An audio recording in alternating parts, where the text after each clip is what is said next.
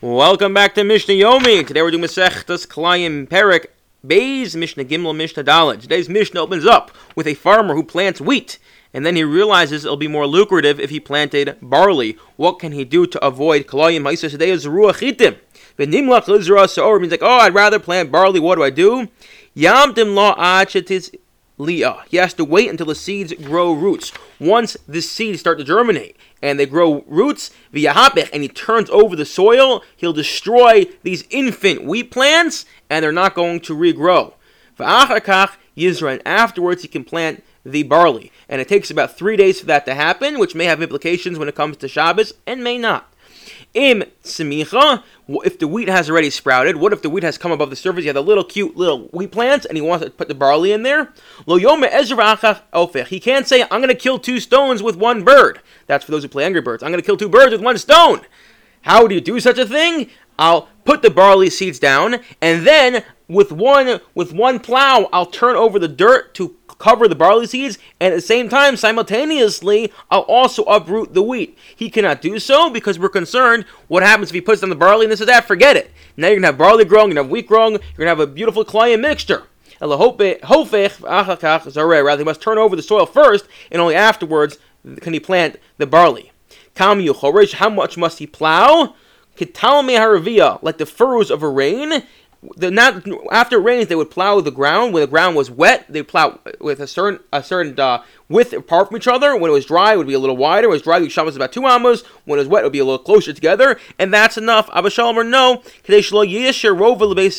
must plow it that there should not remain a base rova, which is a certain amount, a quarter of a kav, in the area of a base sa.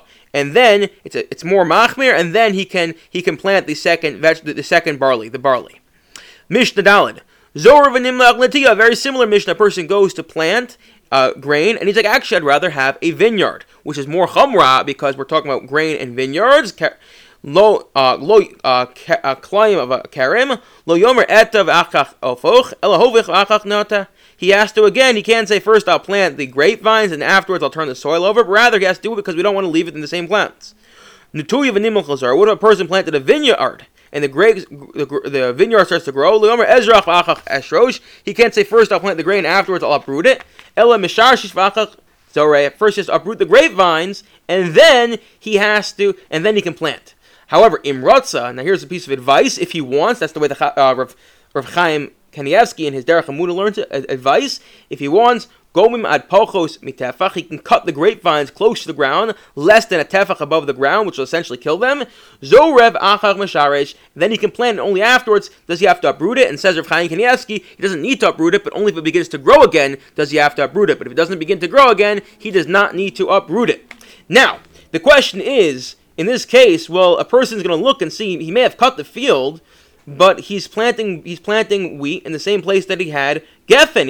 He has cut grape stalks. And the halach is, Yerushalmi points out that although this guy, he showed that he cut the field, he cut the grapevines a tefach above the surface, and they're going to die, they're not dead yet, and there's still a shame tree, a shame eitz on these grapevines. So effectively, he has these stumps of grapevines, which are still alive and are still considered trees in other areas of halacha, and he's planting barley there. How does that work? Planting wheat there, how does that work? So it says, the Torah Zrayim, Rav Avram Pomeranchik again, he says as follows, because one of the principles of Kilayim is the idea of the idea of it's the way it appears, the way we look at it. The same way we noted a couple of days ago, that if you have 2 fruits that are virtually identical, they look exactly the same, so even though they may be different in terms of the species, but because the trees look the same, we may classify them as one species. So to here, this is the principle. Again, Rav Avram Pomeranchik, the Torah Zrayim, comes back to time and time again.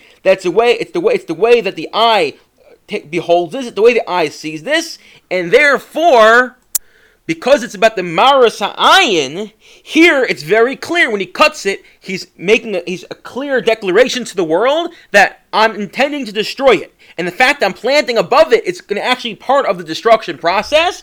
And therefore, although he didn't uproot, he does not uproot the entire tree totally. And in other areas of Lacha, this geffen, this vine, has a chalos vine. It's still considered alive. When it comes to Kilayim, it's very, very clear that he doesn't want it anymore. He's cut it, and he's planting on top of it. And therefore, we don't look at it as Kilayim, because again, from the way we look at it, the way we view it, it's very clear he's trying to destroy it, and there's no issue of Kilayim here. Everyone should have a wonderful day.